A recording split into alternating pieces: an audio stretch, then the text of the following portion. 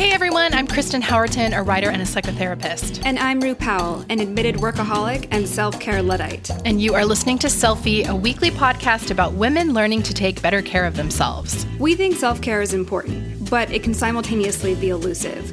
We don't lack information about it, but we don't always quite get there. So this podcast is dedicated to exploring different aspects of self-care, from the silly to the serious. We're looking at health, relationships, beauty, periods, and maybe a touch of the random. We also want to look at the hurdles we face that keep us from caring for ourselves like we should. To submit questions to me or Rue, or to Claire, our beauty expert, or BJ, our resident therapist, join us in our private forum by searching Selfie Podcast Community on Facebook. Hey guys, well, we're back with Rue, and she and I are going to talk about our self-care this week. Rue, how you doing? I'm doing well. How are you? I'm pretty good. So it's actually been 2 weeks since we chatted. Yes. How is your self-care going for the past 2 weeks? Well, so I went to a gym, to my favorite gym that I haven't been to since before the pandemic. I jokingly refer to it as the She-Woman Man Haters Club because it's an all-women's weightlifting gym. And it's really fun to call it that. And I love all-women's gyms because you can wear spandex and do squats and not have to worry. You know what I mean? Like, Yes. it just feels like such a safe space. So I have been really risk averse. You know, I love to, I'll eat outdoors if it's raining, if I have an umbrella. Like, I would much rather do that. Mm-hmm. And so what the gym ended up doing is they made it really, it's a little bit like, I don't do CrossFit, but it's like CrossFit adjacent, you know, like you've got kettlebells and weights, but they have an entire wall now, like with garage doors. It's completely open. Oh, that's nice. It's like being outside, except you're not getting rained on. And they have really, like, everyone that goes there is vaccinated. And then you wear a mask when you're not in your station and you have your own, like, 12-foot square block. Yeah. I don't think I did that. Like a 12 by 12 space. Anyway, I don't know what I'm saying, but I'm measuring this wrong. The point is, I feel safe there, and I feel like it's the risk is low. And I realized how much I cannot work out on my own, or how lackluster I have been working out the past year and a half. Because, you know what? I go for a run and I'm like, boop-a-doop-a-doop. I don't like this. I can just stop. I'm an adult. Totally. Or There's no social pressure to do better.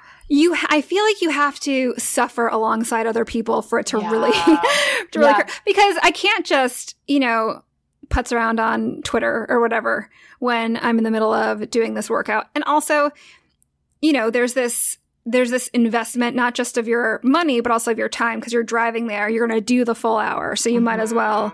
So I really liked it. And it was nice being around people and nice being around women.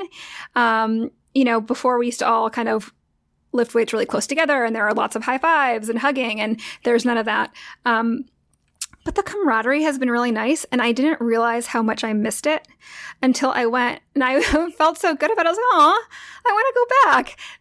That was really nice, and I think I've really been missing. I didn't realize how much I'd been missing that until I went. That's awesome. Yeah, I have not worked out in a gym in a really long time, and I am the same way. I, for sure, burn more calories, push myself harder when I'm in a gym setting, because for me, it's like, I don't want to look stupid also. Like, I want to look like I'm keeping up with everyone. Right. And I know lots of people do the Peloton, and they've got like the screen or whatever. So they're like, it's like they're taking a class. And I know there's lots of wonderful YouTube videos, and there's really great apps. Not nearly as effective for me. In fact, I don't think I can really stick with it. I mean, I'll still do them once in a while if it's like one I can do with dumbbells or kettlebells at home. But there is really something about the social pressure and the camaraderie, I think, too, that made it really nice. Anyway, so I bought a 10-class pass, and maybe I'll go once a week. That's what I'm thinking. That's good. Once a week is good. You start somewhere. That's funny, because I was actually researching gyms in my area just yesterday. Because I've been thinking I want to start going back too. But I'm trying to decide between, do I want to go to a gym and do like the cross training, where you do a little cardio and then you do some weight training, or do I want to take a dance class? Ooh, well, I think you should absolutely take a dance class. I mean, it's not really it's about movement, right? And like moving your body and all those good feelings that come along with it. Like while I'm not lifting heavy weights every day, I at least will go for a walk, or maybe even if I'm feeling ambitious, a light jog. Yeah. Yeah. A dance class sounds fun. What kind of dance? I don't know. I mean, I have taken all kinds of dance, so I could probably pop into a advanced beginner class at this point, because I'm way out of shape, but I still remember the technique. But I don't know. Maybe I just might do ballet. Could you start doing TikTok dances? No, that is the one dance that I am absolutely opposed to. It's so fun, though. Everyone looks like they're doing air traffic control. I know. I don't understand TikTok dancing. I mean, it's funny because I do follow some dancers on TikTok, but they're like dancers, Right. But I don't get the like clapping and making a circle, and it is air traffic control. But it also seems really sweet and harmless, for the most part. So I'm not. It is always really funny, though, to like be at a grocery store and hear a song come on and just see a bunch of little kids start shaking their elbows. Yeah. It's funny because my kids don't do TikTok. They're on TikTok, but they don't do dances. They're opposed to the dancing. They think that that's basic TikTok. In fact, I think there's even a term for it. And they're like, they're better than that. Got it. They're different. They're not like other girls, except that they're doing the same thing. They drink whiskey and actually like it. Yeah, they're indie TikTok, whatever. The girls are not allowed. My girls are not allowed to have TikTok, but we still like TikTok, so I curate for them. That's very smart. And we'll watch together, and then we will make some, especially if it's some sort of challenge or some ridiculous trend, like a TikTok format that's happening, and it is a fun bonding moment for the four of us, and I will publish it, but so we can have it and look at it, but it's private, so only I can see it, and only the girls can see it. So that's how we TikTok. But they've ended up on. One girl has ended up on soccer TikTok. One girl has ended up is just very deep in cottagecore TikTok. So It's there's a little something for everyone, and maybe there are some dance moves for Kristen. No. Absolutely not. Well, how's your self-care going? It's going pretty good. I talked about this in the Selfie Facebook community and actually asked for recommendations.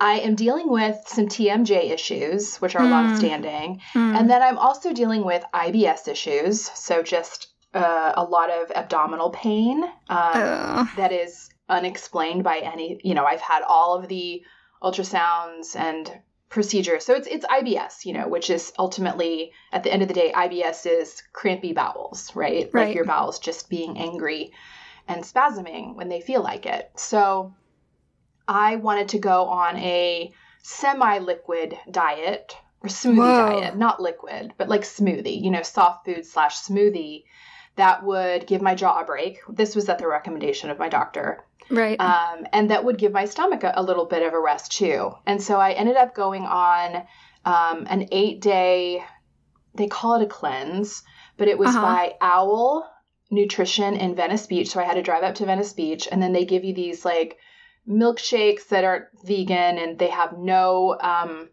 triggering foods in them. They don't have any, they don't have a lot of ingredients, and then these bone broths. So I did that for 8 days.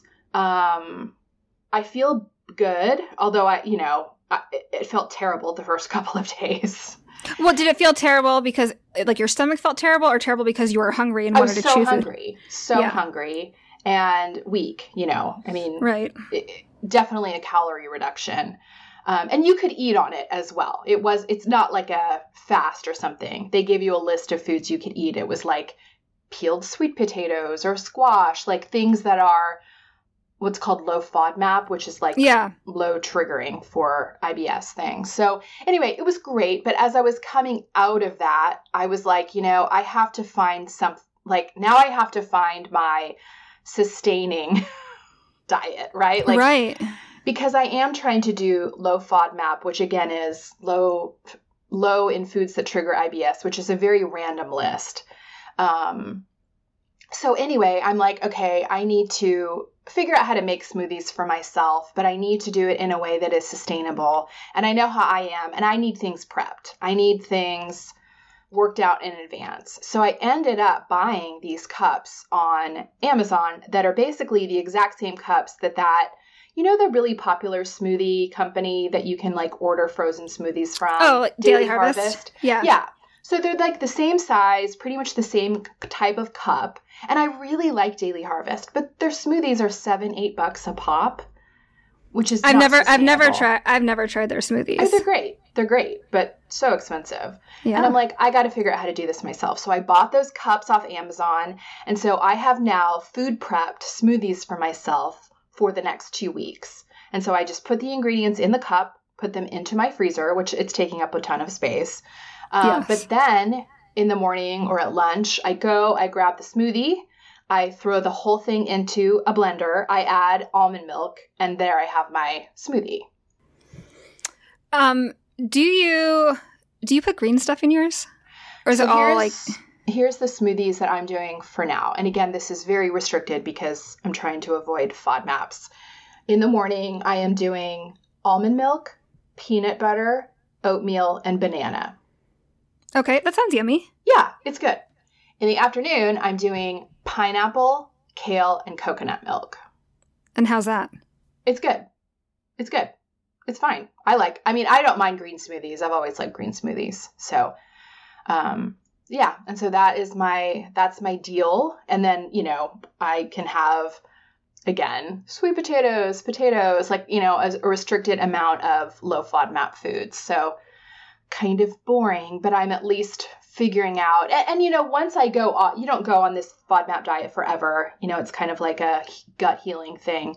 But I think once I'm done, I think I'll continue the smoothie thing. And I'm going to try to get my kids on the program too, because I feel like if we make them up and then all they have to do is pop it in a blender in the morning, then they'll finally maybe do smoothies for breakfast instead of whatever garbage they're doing. Right. Morning breakfast has been difficult for me because they're getting out of the house at different times. And I'm like, wait, did you eat? You're not going to eat until whatever. And you also have practice this afternoon. Anyway. Yeah. I mean, I think that sounds really convenient just to have that ready to go. Do you feel like your TMJ is better? I am sad to say that I really don't. Yeah. And in fact, I am starting physical therapy next week also. I think that's my next step. Actually, I forget which one you talked about, but you did this mouth guard a while ago. You talked about it. Mm-hmm. And I think I just need to bite the bullet and try that. Well, I'm going to admit, I have the mouth guard. I don't use it, because I have sensory issues as well. Just delicate flower all around. Yes. Good Lord. But, I find it very difficult to sleep in. And so I will start out with it in my mouth. And about 15 minutes in, when I'm still not sleeping, I'll take it out. Yeah. And I need to figure out how to sleep with it. And it's just, I already have insomnia issues. So it's like anything that's added that's, distracting from my sleep. But I need to go back to it. I really do. Because yes, I went on I basically didn't chew anything for 8 days, and I still feel my TMJ pain. That is upsetting. I mean, we've talked about this. I've done the injections in the masseter, and that did help. But I find that it's not helping for as long now. And part of me thinks, should I just stop? Should I not eat meat ever? It's not like I don't chew gum. I don't do any of that. Mm-hmm. I don't do anything that's super chewy. I don't even know what that would be. But it is maddening because I feel like for me, I always have this low grade neck and jaw pain. Yeah. Like just like a constant baseline. I feel like you and I have become those people that just talk about our medical issues. I know. I know. We are old ladies complaining about our bodies. Please, I need to tell you about this. So my aunt, who is in her 70s, she has women come over every week, and their rule is you can't talk about medical issues. Otherwise, it's someone talking about her arthritis for like a full hour. So that's like their one rule: no medical issues. It's like when we were younger and we had small kids, and the one rule was like it's a women's night out. We are not talking about our kids. Totally. But anyway, I am not a smoothie person. However, I am delighted for you. Thank you. Yeah. And then I think I might even try to do it with soup as well, like pop soup into the cups. Make soup. Can you link us to the cups? I'd love to see the cups. Yeah, I will. I will for sure. I'll pop it into the Facebook group. Well, what do you have today for 2 thumbs up? Okay. I have 2 things. One is it's called, so you know how you turned me on to like some of this trying CBD stuff? Uh-huh. I have found a beverage that is really, really good, but insanely expensive. Like so expensive it's almost insulting. But your first order is 20% off, so you should just use that, but then never buy it again maybe. Or if you love it so much that you feel like you can spend this kind of money on it, then go for it. But it's called Bimble, Bimble, and it's basically just like a sparkling juice water thing, but it's got, I guess, like it's got like hemp extract, or it's the THC free stuff. And I find that it does actually mellow me out pretty nicely. And there's a part of me, which I haven't done it, but part of me goes, can kids have this? Because this is pretty great. I think they could. It's if you go to drinkbimble.com, and they've got different flavors. I've tried the cucumber, melon, and lime. I really like the grapefruit, basil, and mint, but I do need to tell you how expensive this is because it's absurd. It's $75 for a 12-pack. Oh. It's so expensive. But I feel like everything CBD related is so expensive. Like CBD cream, CBD lotion, CBD ointment, just all of it. It is expensive. I mean, that is definitely true. It's absurd. So you can get your first order for like $60 if you really want to try it out and you're desperate to relax and unclench your jaw. Kristen, I think that you would like this a lot. I'm sure I would. I think you would like this a lot. But yeah, it's not. I just feel I feel absurd every time I look at the price. I'm like, this is absurd. This is such absurd pricing, but I get it. So I guess how many milligrams are in a serving? Oh, it 25, looks like it's 25. Yeah, which apparently is, they say it's more than you'll find in most mass-marketed CBD beverages. Well, I think that's true, but I think a normal serving size of like a tincture is closer to 100 or 150. But you're putting weird drops on your tongue, right? Or under your tongue? It's gross. It's super gross. Yeah, for me, it's like I will do a gummy vitamin if it's a flavor that I like. Oh, for sure. But if it's a weird flavor, I can't do it. These look delicious, though. Yes. The cucumber, melon, lime, like, you've got me just at the name. It's really good. I had to do this essentially this work interview kind of thing, and the people I was with, they were concerned that I was too tense. So one of them brought a Bimble. He brought a Bimble with him, and he's like, "I brought this for you so you can calm the F down." And I hate to say that it worked. I mean, it worked very well. And then this has been like, you know what's a good substitute for? If you're the kind of person that needs to have a couple of glasses of wine to unwind, and you're concerned it's becoming an issue, I think this is a good option. I think this is a really good option. That makes sense. And then my other 2 thumbs up is, I swear that Facebook and Instagram only think that I ever want to buy bras and panties forever. That is every single ad I've ever seen. And then they also think that I'm incredibly large chested when I'm very much not. It's always like these come in extended sizes to support your, large bust while you're doing like jumping jacks or whatever. So bras are difficult. I think bras are difficult for everyone. It's the band and then the cup and then what's your breast shape and do you need a demi cup or a full, whatever. So I've kind of gotten away with just wearing bralettes because I'm small chested. I know a lot of women cannot get away with wearing bralettes because they feel like they wouldn't have enough support. So I tried the Instagram ad, of course, the cup bras. It's the cup with the 2 U's. Yes. And generally speaking, I will not buy something if I hate the name of a product. MeUndies, Absolutely not. Mm-hmm. No, thank you. Third Love. I don't know why it makes me think of a third breast, but it's doing something to my brain. It's the 2 U's because it's supposed to be breast. Okay.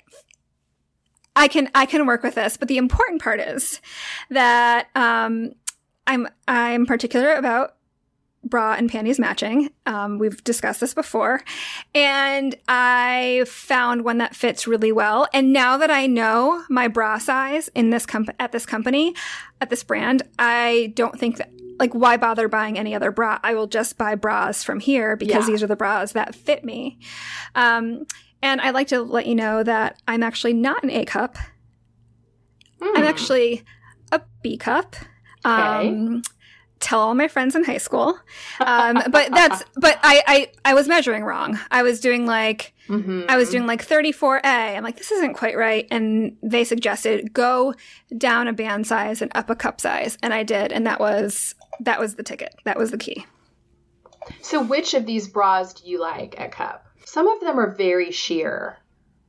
I don't love a super sheer bra. Yeah, I don't think I could do that because I just feel like then if you're wearing a t-shirt, it's just not enough coverage. No, I did the demi. Okay. And it looks a little sheer, but it's not. Yeah. It's not. And I really like that one. It's great under a t-shirt. I haven't tried like the Balconette or any of those because they are see-through. And I like a little bit of coverage, you know. Yeah. I like a little bit of lining as well. Yes. So I like the demi. I love the colors. They have really cute colors. Yes, the colors are so pretty. And I think there's something about like putting on, I think the green is really pretty. I have the brown too, the espresso. And there's something about wearing a matching set before you put your clothes on that feels like you're putting on like a power suit. You're just like, yes. I completely agree. Nothing makes me feel like I have my life in control like matching brown underwear. Totally. So those are my two, CBD and bras. How about you?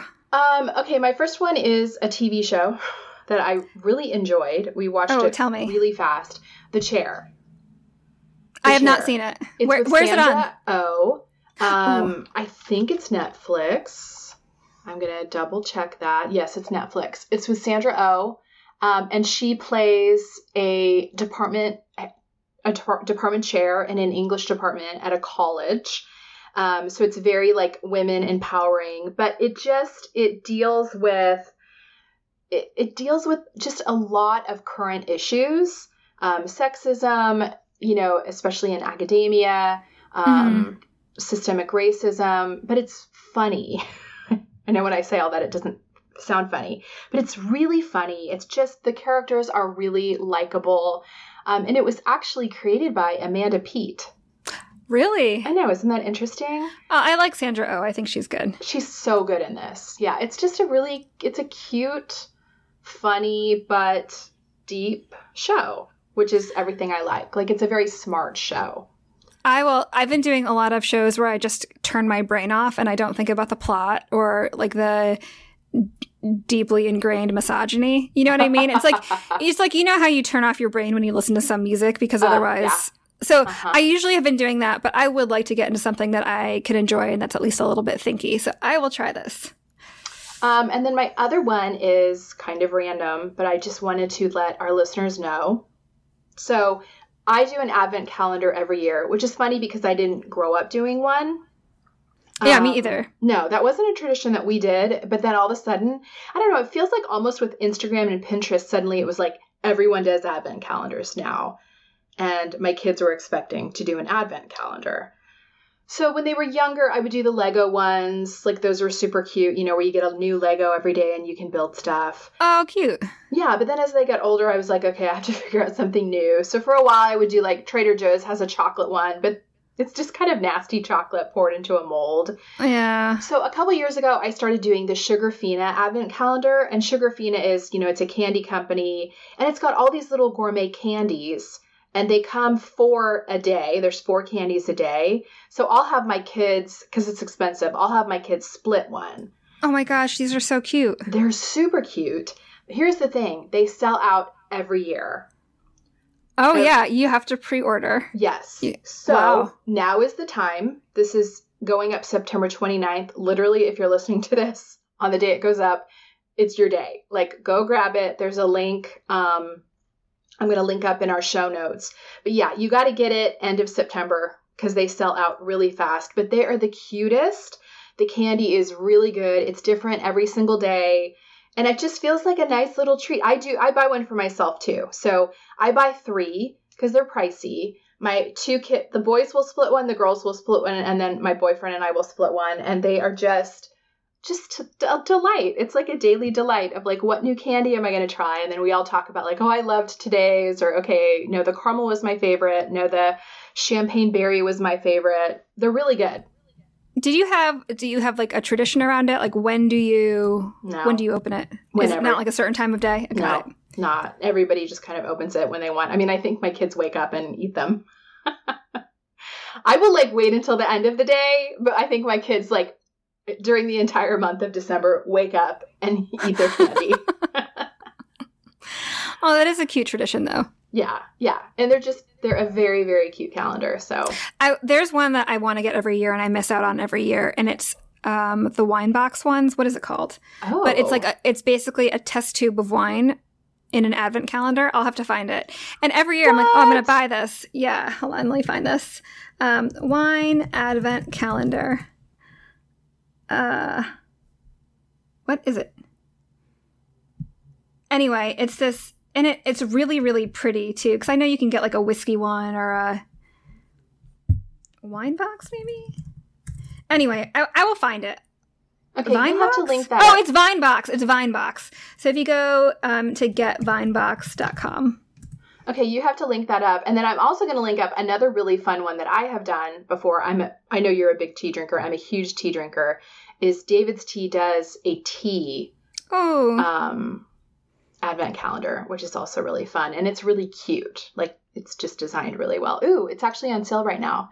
It's usually $50 and it's on sale for $30. So I will link that one up too for any tea lovers in the house. It's not out yet, but the Vinebox Advent calendar is pretty great. It's a glass of wine a day and it comes in this pretty little test tube. And I will remind myself. I'm going to have to set a calendar reminder to like check it out. And it's 12 nights of wine essentially. It's funny that we're treating Advent calendars like getting the scoop on Advent calendars like concert tickets. They're up today. It's up today. You know what? This is what the pandemic has done to us. You and I are not buying concert tickets or Broadway tickets or plane tickets. Not really anyway, Well, so, you know what? I am. So my kids don't know this, but they don't listen to my podcast, so that's okay. But if you know my kids in real life, you cannot mention this to them. But we are going to New York for Christmas. No. Yes. Oh, that's so exciting. So I am in the process of buying Broadway tickets and deciding what shows we're going to see while we're there, which is very nerve-wracking when I can't get their input. But okay, 2 things. One, I was in the city last week. I'm not far from it, and I was there for a few days. 88% of people in Manhattan are vaccinated. 88% of adults, and people are wearing masks and distance. And I think the fact is, it feels like a very safe city to be in because truly, there's just so many people are vaccinated, and then all of your kids are vaccinated. So it seems really low risk. Are taking a lot of precautions. You have to show, that you've been vaccinated to even get into a New York theater. You have to wear a mask. So I feel comfortable with that part of it. I more so just want to make sure that I'm getting the right shows. But so yes. one thing I've been doing just to get them excited, because my boys are a little bit like, on Broadway. Is I do get mailers. I don't know why I get mailers, but like any show that I get a mailer for that I think they would like, I will like leave out and be like, oh, Thoughts of a Colored Man. This looks interesting. Look at the actors in this. Man, if we went to New York, this would be a fun one to see. Would you want to see this if we were in New York? Amazing. So I keep leaving out flyers and trying to get their attention. Do they bite?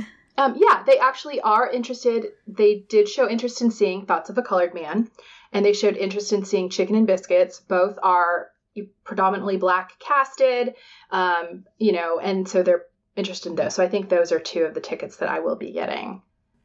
Yeah, kind of exciting. one thing that I will tell you that I haven't actually surprised that we don't have a 2 thumbs up from you on this yet. But you have to whip out your vaccination card basically everywhere in the city before you go into a restaurant, you know, coffee shops.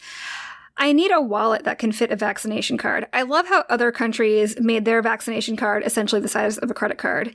And I've got this piece of paper kind of floating around in my handbag. I know you can get the little plastic sleeves, but I want a wallet.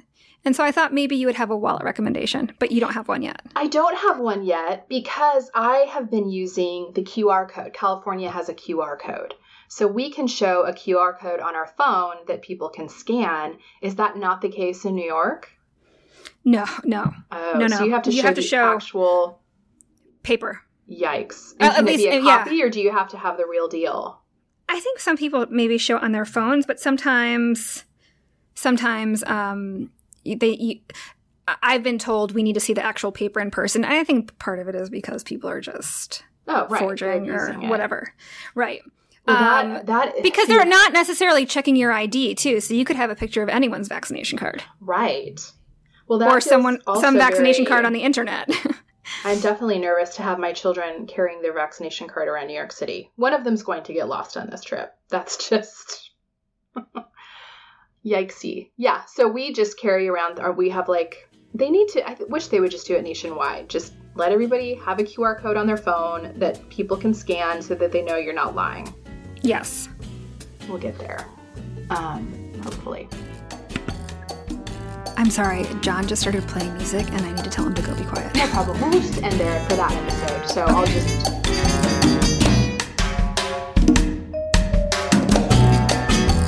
Well, I am here with BJ, our resident therapist. Hey, BJ. Hi, Kristen. Well, this was another question. We get a lot of questions. We'll get like a cluster of questions that are kind of about the same thing. And this is one of them, which is what to do when your parents and you disagree philosophically on big things. We had some questions about what to do with parents who don't agree with your parenting style. We had questions about what to do with parents who've gone down the anti-vax conspiracy rabbit hole. We had people asking what to do with parents who believe really differently than you on major things. So talk to us about how to deal with parents that we philosophically disagree with, how to hold boundaries, and how to stay in relationship if we can.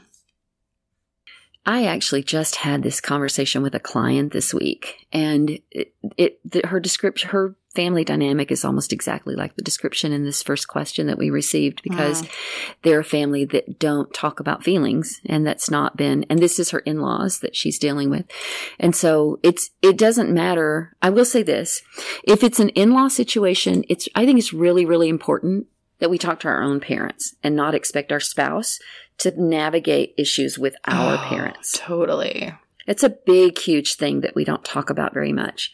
But I had my own experience of this, and I have had other family members within my family who've had this experience. And what I know to be true is if I stand up to my parents when they're acting in a way that's contrary to what my family needs and expects, and especially in regard to my spouse, if they need to have a conversation with your parent, then you have to be a part of that. You can't, now we may have partners that are like, I'll come at them, I don't care. But if indeed that is keeping you from resolving issues because you don't want the conflict with your parent and your spouse is left to have to deal with their own issue with them, you got to change that dynamic, because it's just really important that we be the ones that navigate those relationships, that we know how to navigate, because otherwise it becomes it's a splinter between you and your partner, and then it's a splinter within the family, and you're not going to get to resolution at all.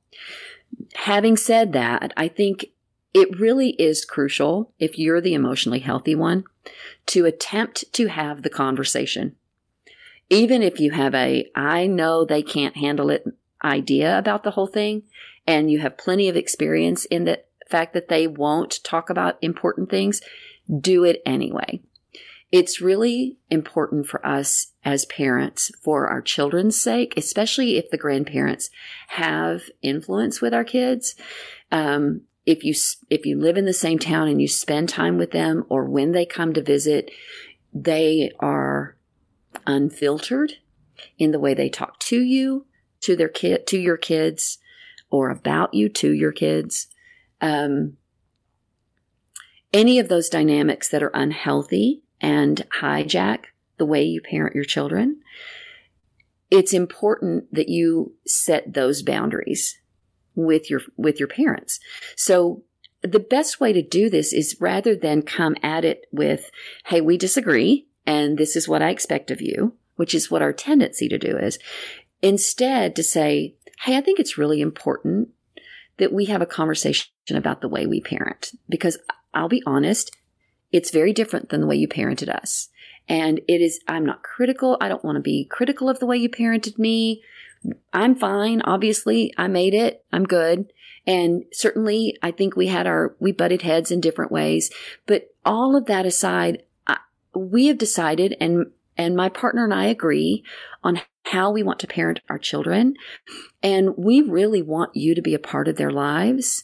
But there are times, because we parent differently, that you kind of come into the dynamic in ways that is more like the way you parented me, and less like we parent our kids. And so I want to give you the opportunity to learn about how we parent, so that you can just be really fluid in the way you interact with our kids, and they can benefit from having the relationship with you, because it doesn't feel so different than what they are receiving and experiencing with us. And so when you approach it from this really pragmatic and practical way, making no assumptions about your parents' ability to hear that or be in it with you, because we can't control how people respond, but sometimes we just really need to speak our truth. And this is one of those times when it's crucial, because our children need us to. Yeah. Because here's what happens if you don't. You end up with your children having to navigate conversations with their grandparents in your absence that they don't know what to do with. And they might feel like they can't tell you because they don't want you to know what grandma and grandpa said about you. Or maybe they're like, oh, this sounds fun, and so let's don't tell mom and dad. Or maybe grandpa and grandma are actually saying, but you can't tell your mom and dad. And so it's really important for you to have these conversations on behalf of your children. And it's also important, if indeed your parents do parent very differently or believe philosophically differently than you are raising your children to believe about things. I'll use an example here. I grew up in the South in a very small racist town. We did not integrate our schools until I was in 7th grade. Wow, I did not know that. And my hometown has a it is internationally known for its racism. Wow. We had a very controversial sign that hung over the entrance to our city. I lived in Northeast Texas, where the soil is dark gray, and it's called Blackland. And it was the hub of cotton growing during the Civil War, because the soil was so perfect for growing cotton. And so we were known worldwide for being the cotton hub and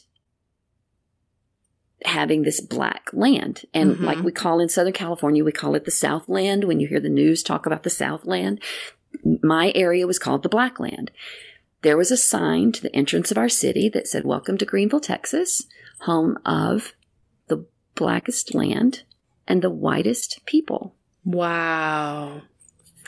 And to this day, that sign will come up on Facebook, and people will argue that they meant good guys versus bad guys, not black skin versus white skin. Sure. I'm calling bullshit on that. Yeah.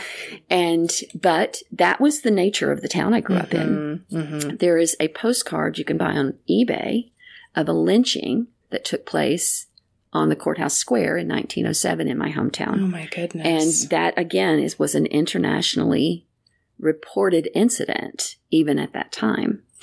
And so there was a lot of racism where I grew up, very overt and covert. And I grew up in a quote-unquote Christian family where we had relationships with Black people in the town, but we did not have friendships. I do not recall a Black person ever entering my home. I certainly didn't go into the homes of my Black classmates. I had friends at school that were Black. And in high school, I ended up having really close friendships with Black people, but I was in 6th grade before I ever sat in a classroom with one. Right. When they started busing. And then in 7th grade, we integrated. And then it was violent for many years because it was a really difficult time of civil unrest. And so you can't imagine how common the N-word was. You can't imagine how normal racism was among everyone. It was just talked about like the weather. Wow. You didn't see it as what it is. And that was very much ingrained in my parents and in us. And my great-grandparents owned slaves. I had an uncle who very briefly joined the Klan, not realizing what he was getting himself into. I mean, it was bad. So my parents, our dads and our brothers and uncles, mostly the men and some of the women in our families use the N-word all the time. And when we came to California, we were here for about 6 years before my mom was diagnosed terminally ill. We moved back to Texas to be with her at the end of her life and in the early part of grief after she was gone. We were only there for about 11 months. But when we pulled into town, we went straight to my mother's home, and we weren't there 5 minutes before my dad used the N-word, and my kids were in 4th and 6th grades at the time. Oh, my goodness. And we got back in the truck to go over to my in-laws where we were going to be staying. And as soon as we got in the rental truck, we were moving our possessions in, I turned around and looked at my kids and I said, you just heard your grandfather use a term that will be considered profanity in our home. And you're going to hear it throughout our family, and it will never be acceptable for you. And I will tell you that my kids became anti-racists, and they made it their mission to educate their family members. And I will tell you, a week did not pass before that word never got spoken in front of our family again, because my kids would call it out. Wow. I say all that to say, we have to teach our children these things. And when our parents and our family members have differing views about something like this, we need to advocate for them until they're able to do what my kids did, because they were much younger when I heard our in-laws came to visit, and my father-in-law was watching a baseball game with my son, and a Black player stole a base, and he said, that's just like a N-word to steal something. And my husband went off on him, but my son doesn't even remember it because he was so young. And so they had been around it, but it wasn't until we moved there that we realized we've got to address this differently now than we had before. And so we did. We prepared them, but it made me look back and think, how much did they hear of that? And we didn't address it at the time because we were afraid to, or we didn't want the conflict, or we didn't live near them, so we dismissed it, or what stories did we tell ourselves that made us brush that under the rug when our kids were little?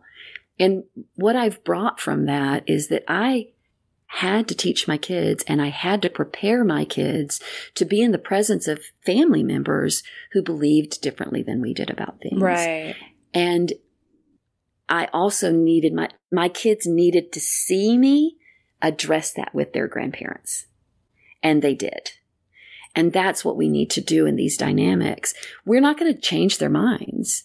We might. I will tell you, my son changed my mother-in-law's mind.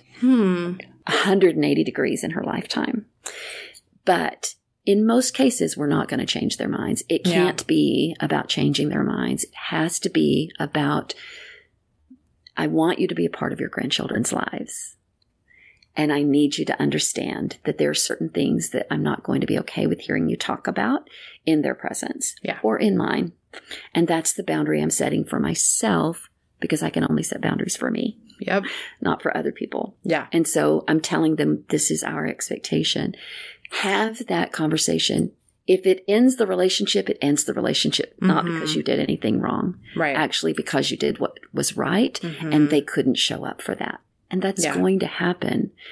And then you deal with where that goes from there. But I do think I think it has to start with the conversation. I think we have to be willing to have these hard conversations about certain topics, because you need the freedom to raise your children. even if it's just the way you parent. One of the pieces of advice I gave this client is she has a very gentle parenting approach. And her parents were her in-laws were very authoritarian in the way they approached parenting and very rigid. And as a result, she just doesn't let them keep her child. Yeah. But she wants to be able to have their support, and she needs it because her son has medical issues, and she's doing it all mostly on her own. And so she ended up sending them, they're very much on social media, so she ended up sending them several accounts of gentle parenting accounts on Instagram. And then they had a conversation about it. And her in-laws were like, this doesn't make much sense to us. And the dad was kind of like, this just makes kids soft, that kind of thing. But the mom was more like, we want to help you guys. We want to spend time with our grandson. And so it's going to be hard, but I'll do my best. And that was kind of the best she got in the moment. But that's something to work with. And the hardest part was having the conversation. And what she ended up having to do is, because her husband's so avoidant in those things, was building up the courage to have it with them, and asked him if he would sit with her. They did it over dinner, and asked him to just be certain that he either stayed completely silent and not let his silence imply he didn't agree, or overtly agree. And he was able to do a little bit of both. And she said, we've got a long way to go, but it feels so much better after having addressed it. And it wasn't as bad as I thought it was going to be. It wasn't as hard as I thought it was going to be. So I think you just have to start there. Yeah. You've got to find a way to find that common ground. And you may not find it, and it may change things, but your kids deserve you making that step. Because at the end of the day, you're responsible for those kids, and you're responsible for teaching them your values, and then trusting that they will develop their own and go from there. And we have to focus forward. We can't focus behind us when it comes to these things. This is the same thing as when we're addressing trauma. We don't have to vilify our parents to acknowledge that the way they parented harmed us. I can make those changes without even needing to put it onto them, because I realize it's my responsibility and they can't fix it anymore anyway. Only I can. And so if we take that same principle and apply it to these conversations, we're responsible for ourselves and our children and our relationship with our children. And we can't turn backwards and fix the broken relationship between us and our parents unless they're willing, and we can't force them to see things our way, but we can offer it to them. We can give them that option. And then if we need to set boundaries because they're just not able to, then we know what those boundaries will look like. Yeah, absolutely. Hey, thank you for joining us. Continue the self-care conversation with us on Instagram at Selfie Podcast, and in the Selfie Podcast community group on Facebook.